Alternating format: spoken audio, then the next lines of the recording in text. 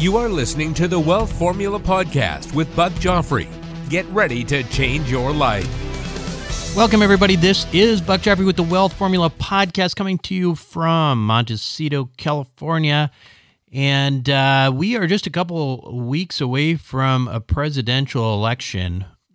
Boy, oh boy, we live in interesting times, don't we? We've got a global pandemic, a recession, a divided country. This country is more divided than I have ever seen it in my life. All of that heading into an election year. And, from the perspective of what we talk about on this show, which is not politics, it's the economy, anyone who says they know for sure which way the economy is headed in the next 6 months, well, they're kind of lying to you. I'm not saying that, that they may not be right.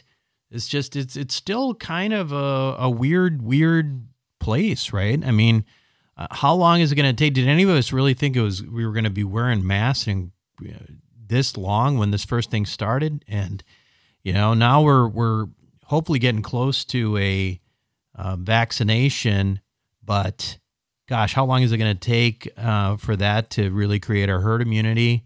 How many people are going to take it? How many people are not?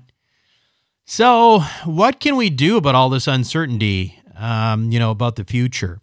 From an economic standpoint, well, that's what being a sophisticated investor is all about, right? I mean, you kind of have to know a little bit of macroeconomics. You have to understand what's happening around you in the world, what's affecting prices in not only various asset classes, but sub-asset classes. So, for example, whereas, a lot of commercial real estate around the country has just gotten absolutely hammered, we've actually been very fortunate that our accredited investor club, which you can sign up for, by the way, at wealthformula.com, we are very heavy on working class apartment buildings and self-storage, specifically in rapidly growing landlord-friendly states. In fact, in those cities, we are seeing a further compression of cap rates because of increased demand. And that increased demand is coming from big money, people who have not bought for example, in Arizona before because they were buying it only in New York and California. Well, now they want to buy in Texas. They want to buy in Arizona. So there's all sorts of new money coming in. And then on top of that, low interest rates. One comment about the interest rates too. I've heard a lot of people say, "Well, who would have ever guessed that interest rates would have been lower, right, a year ago?" And it's funny because I can think of one guy who did. It wasn't me, by the way. But if you remember, if you came to one of our Wealth Formula events, one of the principals of Western Wealth Capital, David Steele, did an entire talk, and the thesis essentially was our interest rates are, higher than anywhere else in the world, and they're only going to get lower. So he's the only guy I think who really predicted it, and I got to give my hands off to Dave there. He really he got that right. That's Western Wealth Capital, which is one of our investor club partners. Anyway, that said, regardless of some potential short-term volatility in these areas that we're in, I mean, we don't know. I mean, there could still be some increases in vacancy, in rent collection issues and stuff like that in the short term. I mean, we are extremely well capitalized.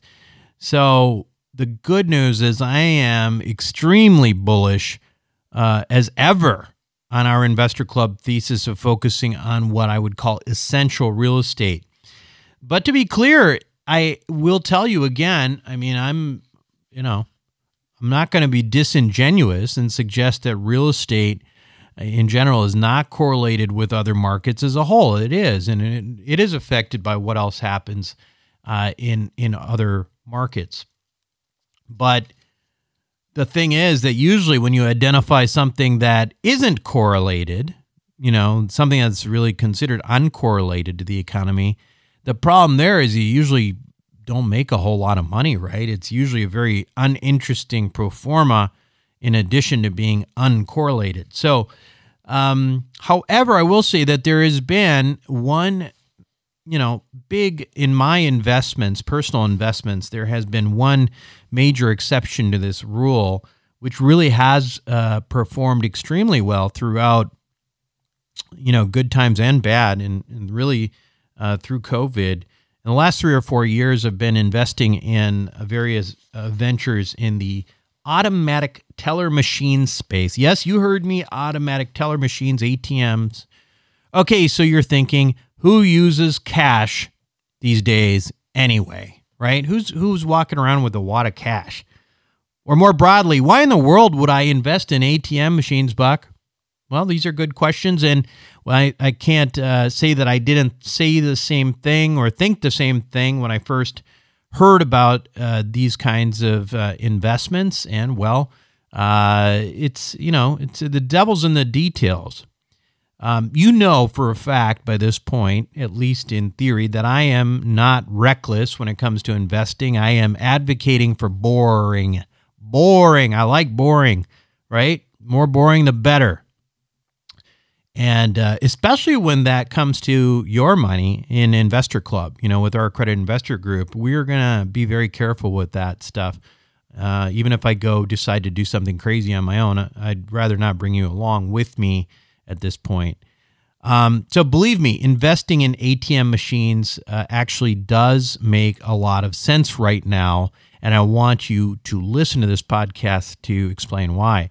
Because if done properly, ATM investments can be highly profitable, which is what we like. But you can also write off your investment against any passive income you earn with current bonus depreciation provisions in the tax code. In other words, if you have a surgery center making a couple $100,000 a year and you invest a couple $100,000 into an ATM fund the way we have it, guess what? We just wiped away your tax liability from that passive income from your surgery center. And then, of course, again, ATM machines are uncorrelated to the economy. Put that together with an institutional level operator, institutional level portfolio, and frankly, there is not that much there not to like, in my humble opinion. So anyway, to tell us more about this opportunity and what this is all about, I've invited our new Investor Club partner, Daryl Heller. Now, Daryl has been around for a long time. He's a venture capitalist. He's an entrepreneur, and he's the founder of Heller Capital.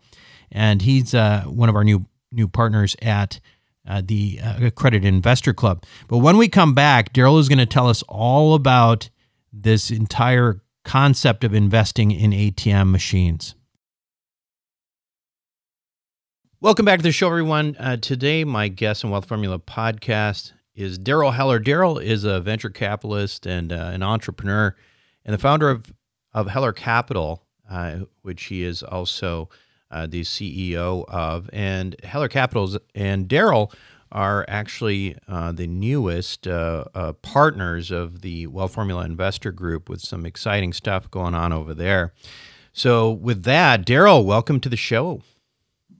Thank you, Buck. Pleasure to be part of the show today. I appreciate the opportunity. Yeah. And, so just for those who don't have an idea of exactly kind of what exactly you're doing there over at Heller Capital, maybe you can kind of tell us about what that is, and then ultimately, specifically, why you got into the business that we're going to talk about today, which is the business of automatic teller machines, or ATM machines. Yeah, I'd be glad to. So my history is telecom technology entrepreneur. Started my first company when I was in college, ended up being fortunate enough to take a few to financial events. And then in about the 2012 time period, I moved into private equity. And Heller Capital Group owns anywhere from 12 to 15 operating companies, 3 to 5 private placements at any given time, and has a market cap of around $500 million right now. In terms of ATMs, that's a bit more interesting. In 2011, I ended up having an opportunity to invest into this space, and I did a significant amount of diligence and found out there's very thick operating margins. And initially saw it, and still do today, as a real estate play where we could capture a lot of real estate and end up monetizing that real estate with things beyond ATM. So, but we're sitting here, many years later, 9 going on 10 years later, and having the same success and even higher success, as we'll talk about today, I'm sure, than we had back in 2011. So, that's how I got into the space. I have about 15 million in the ATM space. I'm a firm believer in the old Microsoft adage that you're on dog food first, and accordingly, I've done just that. Yeah, and we're talking about 15 million, your own money in there. So how do you make money from owning ATMs? I mean, give us a sense of, what, how does, of course, when you go to a Chase and you already have a Chase account, you don't pay any money. But a lot of this has to do with, the surcharges, right? How does that work? And, what kind of volumes do you typically see in an ATM machine in a given day? Yeah, so our ATMs are in what I would call a very defined demographic that is strategic by nature. For example, mall groups, we deselected about 5-6 years ago. Fortunate we did with COVID as they got crushed there. We saw online retail really impacting it. So our demographic is in this kind of unbanked and underbanked. That's a high percentage of it. I'm sure we'll speak more to that later. But in terms of how we make money within that demographic, essentially an operator, our management company, charges the user, anywhere from $250 to $350 for each transaction that they make. Plus, on top of that, the operator makes around 25 cents for something called interchange. So their revenue stream would be surcharge plus interchange. And then the rule of thumb, this varies obviously, Buck, but the rule of thumb is 20 to 30% could go to the retail location, 25 to 30% goes into the WF Velocity fund that we're talking about today. And then generally in that, 40 to 55% is retained by the management company to operate the ATM. And then the management company aggregates ATMs into large pools, blends the returns for WF Velocity Fund. It removes seasonality, the demographic issues, all those other volatilities. And then we, as the owner of the ATM, get paid a percentage of that surcharge generated at the ATM. So it's pretty straightforward. So that's how it works. In terms of, you asked volume levels. If you're going to use a rule of thumb for the type of demographics we're in, we're generally around that. In that 500 range, we get paid on slightly less than that. The management company keeps an insurance buffer in there for themselves, which is, how we came through COVID completely unimpacted. Right. But that's essentially, the revenue model and how you make money with an ATM. So one of the members of an investor club emailed me when we started. We had this offering, the WF Velocity Fund, which is open, of course, only to accredited investors. And he says, the first question I had in my mind is, who uses cash? Now, I know I don't use it much, and you probably don't either. However, statistically, year over year, the cash numbers are actually going up. Isn't that correct? So who's using cash? Yeah, that is correct. The monetary system's growing both in the U.S. There's some interesting stats in the U.S. and certainly at a worldwide level.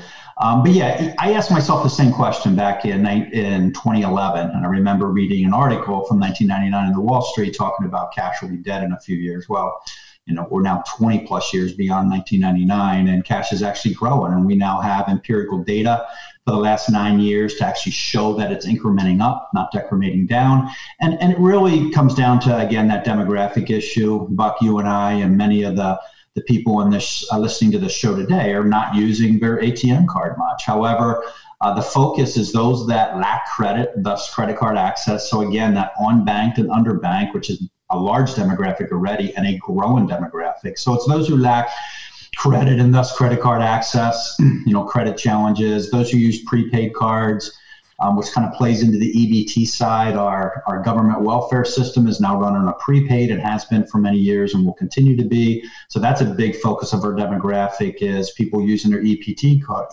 card.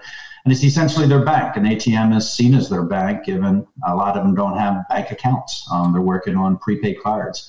And then, ATMs get used for transferring funds and other functions in lieu of online banking, which kind of ties into, there's a demographic of people out there that just distrust credit cards, given all the credit card breaches at some of the big retailers over the past few years, and just prefer to do their online on a machine versus, through, their version of how it would run on the internet side. So, and then, there's just a segment of people when it's growing that simply prefer cash, that maybe don't fit into the unbanked and underbanked, but they prefer cash. I mean, for example, 10 years ago, all employers would give you a paycheck and you'd go to the bank and cash your paycheck and take a couple $100s out. Now it's all ACH or wired. So, at some point you have to go get cash, and all banks are seeing, traffic counts going way down. They're closing branches and they're starting to see ATMs as a vault on the street. And many of the ATMs that are in this portfolio will be branded by the big banks as well. So Buck, you already own some ATMs, and some of those ATMs have some bank brands on it. So if you walk up to it, or a user does, they may think it is XYZ Bank, when in reality it's your ATM and they're just paying to brand on it. And that's, the banks are seeing, let's put vaults out there so access to cash is easier, and that's changing the demographic game a bit more, where there's a broader demographic people using it.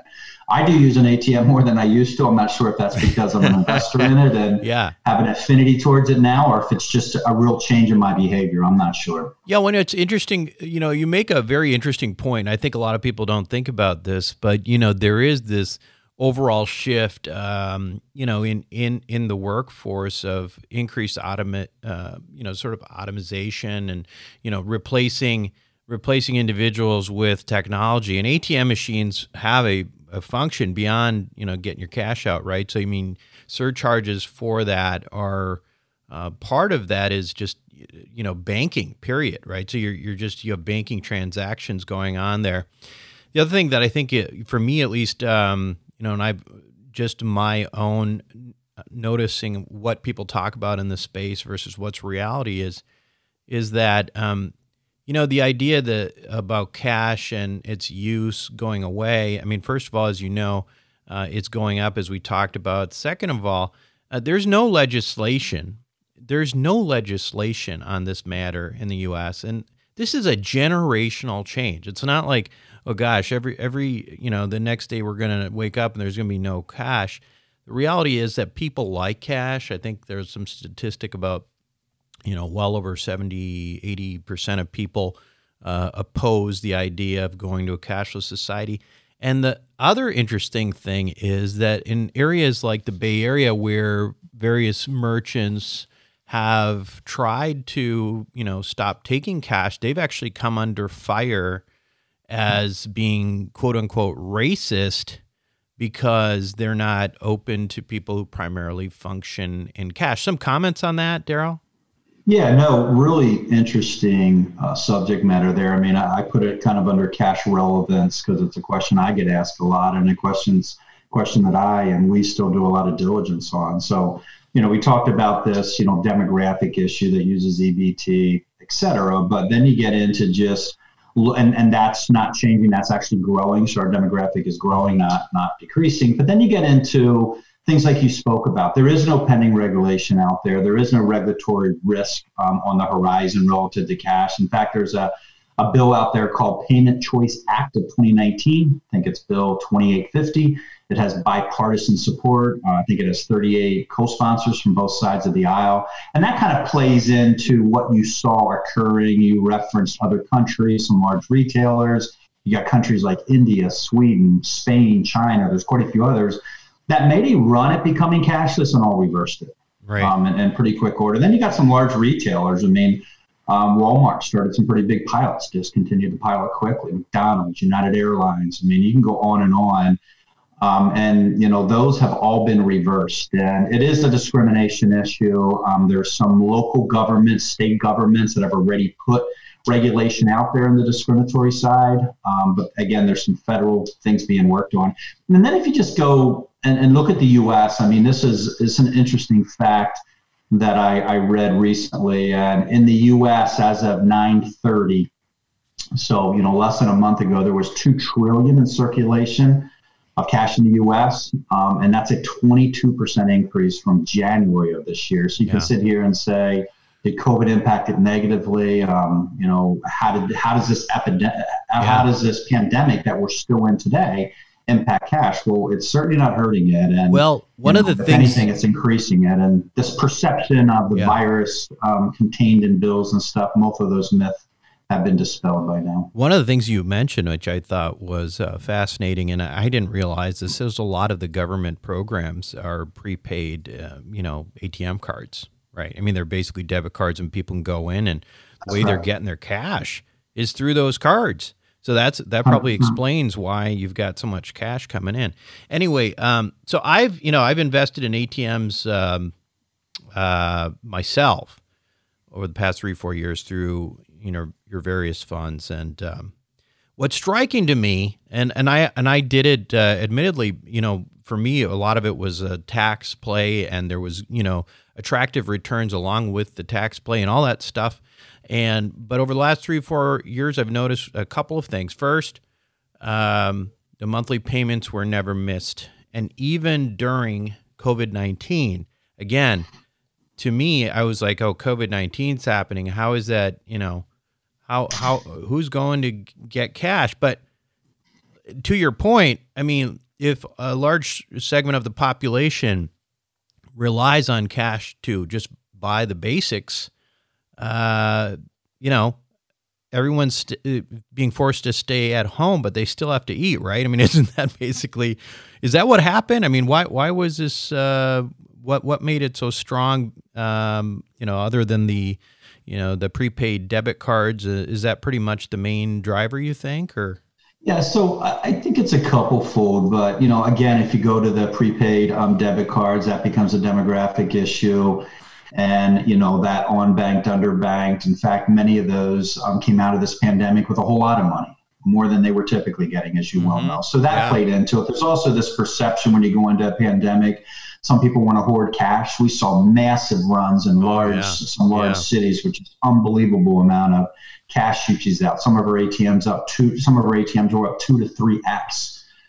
From what they were a year over during that time period. So, but when you really look at COVID and you say, how did we weather that storm, Buck, it was really the demographic issue. It was the essential locations. Did we have a few ATMs shut down? Of course we did. But we had many ATMs that were performing at the level they had previous to COVID, and many that were performing at levels well beyond what they had performed. So, for example, when you take the most impactful 4-week period of time, we were down around 12%. Now you read some industry reports, which include bank ATMs, retail ATMs, and mall ATMs that were down 30%, a lot of operators. But again, because of this very narrow band, very acute focus relative to demographic, that was worst case, down about 10% or 12%, in our segments. And then that just started to come back. I will say in July, year over year, same store, same ATM, we were up, literally up from 2019. August, the same. I've yet to see September numbers, but I'll be shocked if that's not the case. So, it really comes down to where our ATMs were placed. We did not have many in non-essential locations, and they're in C stores, and they're in places where that demographic was actually having more cash than they had prior to COVID because of all the government, supplemental or subsidy programs that are out there. And then I think there was a higher percent of people that were using ATMs that wanted to pull cash out, and a bank was closed. They couldn't go into a bank. So they had to go to their bank on the street or bank in a convenience store. So there's a lot of really interesting elements when you start to kind of pull the layers back on that and look under it, but that would be a few of them. And, it's the reason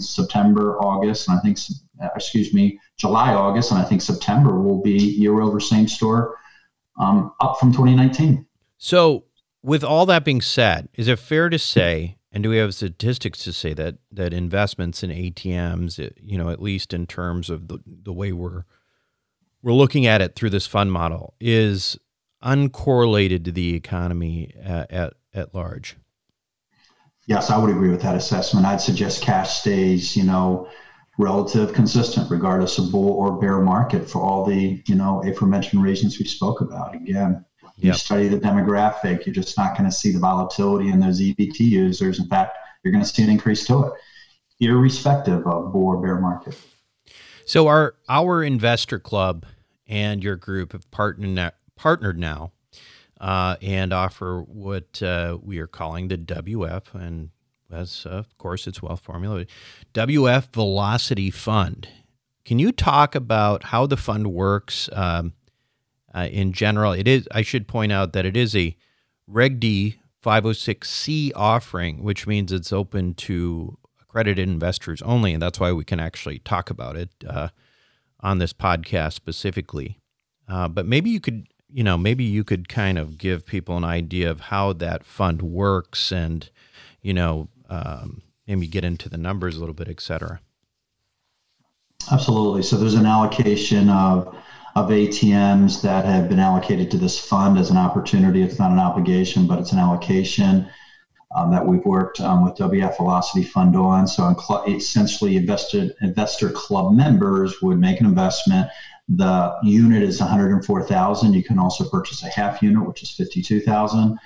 And from that, the ATMs are purchased. They're then placed by the operator, or what we would call the management company, in these target demographics that we've defined here today. And then the ATM is operated by that management company, that operator. So they're certified ISO. They fall under a lot of regulatory accountability. They have a sponsor bank. They have annual audits. They have random audits, just to give you some security and transparency on that side. All ATMs are EMV, ADA, PCI compliant. And then they're contracting. Some of it is insourced, some of it's outsourced. They're contracting with individuals to essentially operate that ATM. So you have processors, the same processors your bank uses, like Fiserv and Elan, are the ones processing these transactions. They have bailment contracts. They have two large national Wall Street banks that's providing the cash to put into the vaults of the ATMs. They hire Armored, which is secure transport, your Loomis, Brinks, Garda trucks that you see driving around as we're on the highway these days. And then they have maintenance companies. Some of it is insourced. They have some of their own maintenance teams, but they have maintenance companies that will roll a truck to an ATM. A lot of it is the reboots, and a lot of the maintenance and diagnostics are done remotely these days, but there's still, requirements to roll trucks at times. And then they insure the cash in the ATM. So if someone steals that ATM or goes in and puts a sledgehammer to it, whatever it may be, we take on none of that risk. And as noted earlier, we then get paid a percentage of that surcharge in these blended pools to remove our volatility, and makes for a very nice investment on our side. Yeah. So basically, the idea here is that you buy a unit, which is or a half unit. So that's either 6 or 3 ATM machines, and you own those, right? And then, but really, what you're doing is you're signing a venture agreement, and then in order to sort of really mitigate that risk of volatility, the income produced by those machines goes into a larger pool, thousands of machines, to really flatten out and stabilize the return, which is then returned as a fixed return over the course of 7 years in monthly dividends. Do you want to talk a little bit about what those returns look like in this? And this is subject to change, but we're talking as of October and almost November here of 2020. Yes, I'm glad to. And just a bit on the pooled or blended funds or pools of ATMs. In the early days, it was variable. And the challenge we had is we had investor A and investor B sitting in the same country club when one individual Sally was getting a lot more than John, just by virtue of where it was placed. So to kind of level all that out, to take the seasonality out, to take the demographic issue out, they pull thousands of ATMs, which not only manages risk for all of us, but it flattens that that ATM yield out and doesn't create those volatilities up and down on a monthly basis. But yeah, to the returns, I'll use that as the segue. I'll put 3 metrics out there. You have your cash on cash, and the cash on cash returns here are very high.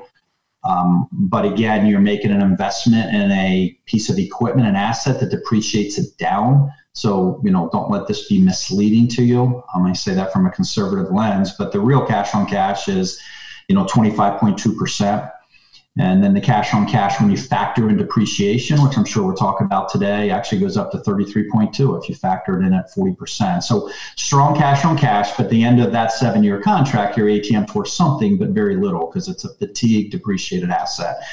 Rate of return, which I like to look at, that's 11.3%. Rate of return with depreciation is 17.0%, and then IRR, which is what many people look at in this space, without depreciation would be 16.5%. And with depreciation, it's up slightly over 30%.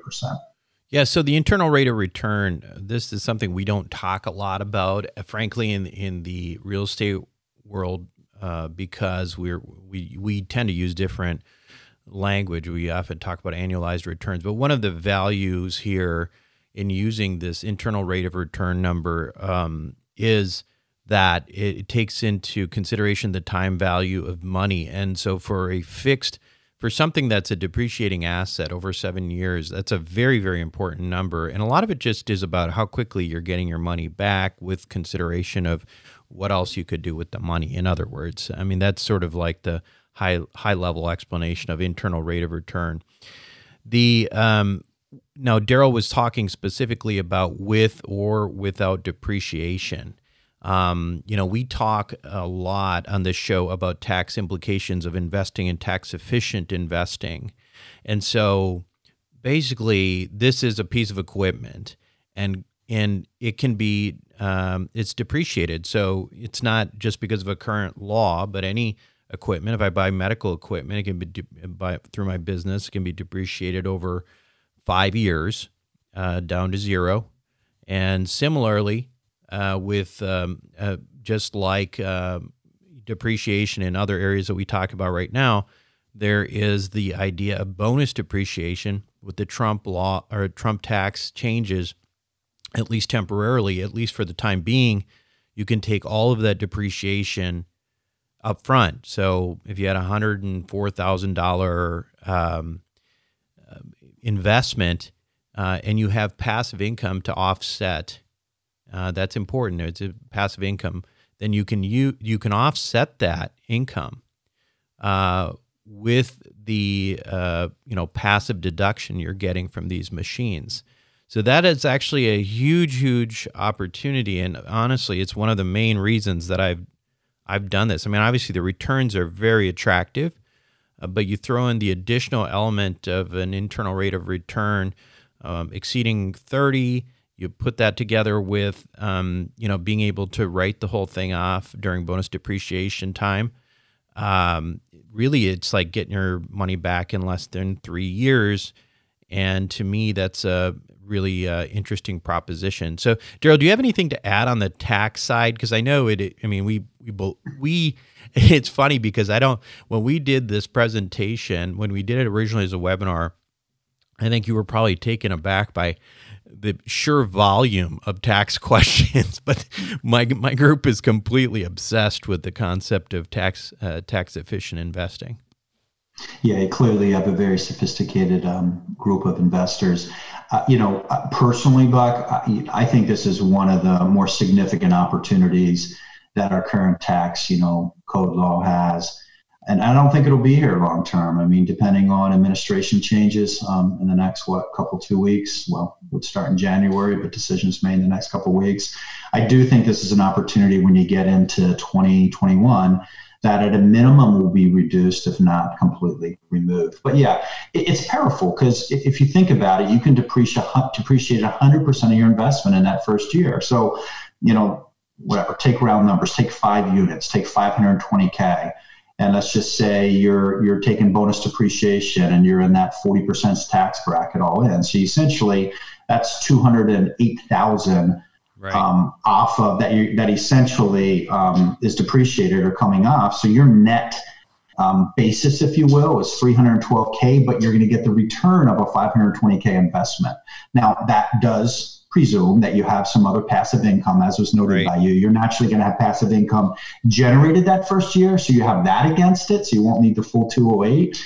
But you're going to have you need some other passive investment to kind of run that financial model hypothetical that I just put out there. But it's powerful, even if it's at a carry forward, even if you're just shielding, all your income that first year, because you can get in and say your entire income, your first year, 2 years, is shielded through bonus depreciation. So it is a very impactful tool, and one that, I've utilized for years and am hopeful that it does not go away. But I think we may be looking at a 3, 4, 5, 6 month run on this. I agree with that on the bonus depreciation side. And, Tom Wheelwright, my CPA, was on the show a couple weeks ago, and we talked about this issue of bonus depreciation. It's one of the things that he, whereas a number of the things in the real estate space, he does not believe are really going to go away. He doesn't think 1031s are going to go away, et cetera. Bonus is going to go away. And the question of when it goes away is really when the legislation comes up for it to go away, because once it gets ratified, which it almost certainly will, then it reverts back to the date that legislation was put forward. So it seriously could be, sometime relatively early next year. That's certainly a possibility. So what I like about the bonus depreciation I'll just take one thing that I really like about it, because you don't have to do this over bonus depreciation, but you can. And to me, it's attractive because say you don't use that depreciation because you don't have enough passive income, well, you just carry it forward and try to figure out a way to create more passive income. We talked about that on the Tom Show. Those of you who've got surgery centers, who've got infusion centers, you've got dialysis centers, this is all passive income. And if your CPAs are not calling it passive income, then you should seriously consult another CPA, because you have an opportunity here potentially to wipe out like all the taxes that you would pay on that. Again, I'm not a CPA, but this is stuff that we've talked about a fair amount, and I feel fairly confident in telling you that this stuff works.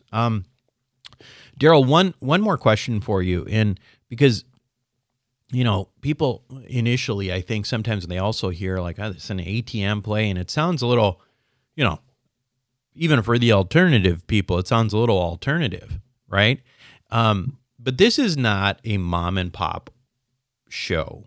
Talk a little bit about the partners here, because this is a top 5 operator. This is, we've got some people on the board here who are, this is high level stuff. This is not like a rookie crew. Can you talk a little bit about that? I'd be glad to. So yeah, our operator, our management company, is top 5 in the U.S. They've got close to 10,000 ATMs. They've got, uptimes of 98.5%. So they are a best-in-class operator out there. In this space, you can kind of break it down into, to use your phraseology, the mom and pop, and then the more larger institutional players. So we're working with a bona fide, growing, very successful, profitable, operator management company, which gives us a lot of security. And beyond that, what really helps, and I noted this earlier, at risk of being redundant, I'll bring it up again, and that is they have a sponsored bank. And, to do it at this level, they do fall under a lot of regulatory scrutiny. So, they do have audits and process systems, financial viability audits, et cetera. So, to be an operator, to operate at this level, you have to be an organization that is best in class, that does well, and that operates, a fundamentally sound business. So you've got an institutional quality group of individuals and operators with an institutional level, a significant portfolio, attractive monthly payments, hedge against the economy, and it's highly tax efficient. So it sounds like a pretty good opportunity, and I assume you would think so too, ladies and gentlemen. You can learn more about this at wfvelocity.com. Daryl and I did a presentation together, and you can check that out there. Again, that's wfvelocity.com. Daryl, I want to thank you very much for giving us your time today and explaining what I think is a particularly interesting investment given the time that we're in, from an economic standpoint, from a volatility standpoint. From just the tax advantages that we have currently. So thank you very much for joining us. My pleasure. I enjoyed our time. Thank you as well. We'll be right back. Welcome back to the show, everyone. Hope you enjoyed it. I think it is a very interesting and exciting investment to consider. And if you'd like to learn more, go to wfvelocity.com. Again, that's WF as in Wealth Formula, velocity.com. You can watch the presentation that Daryl and I did. This is open only to accredited investors. It is a Reg D 506C offering, but check it out if you'd like to learn more. One thing I should point out is the returns themselves are, obviously it's definitely nice yield, right? It's the internal rate of return is pretty impressive, etc. But one thing I got to tell you is once you couple this with something like a wealth formula banking, the numbers really start to go insane. So I'm going to have Rod and Christian put together a pro forma for that as well and send that out as well to you. But in the meantime, if you already have a wealth formula banking policy, definitely talk to Rod and Christian about how you might be able to use it in conjunction with this kind of investment. Anyway, that's it for me this week on Wealth Formula Podcast. This is Buck Joffrey signing off. Thank you for listening to the Wealth Formula Podcast. Visit us on the web at wealthformula.com. The information contained in this podcast are opinions, not fact. As always, consult your own financial team before making any investment. See you next time.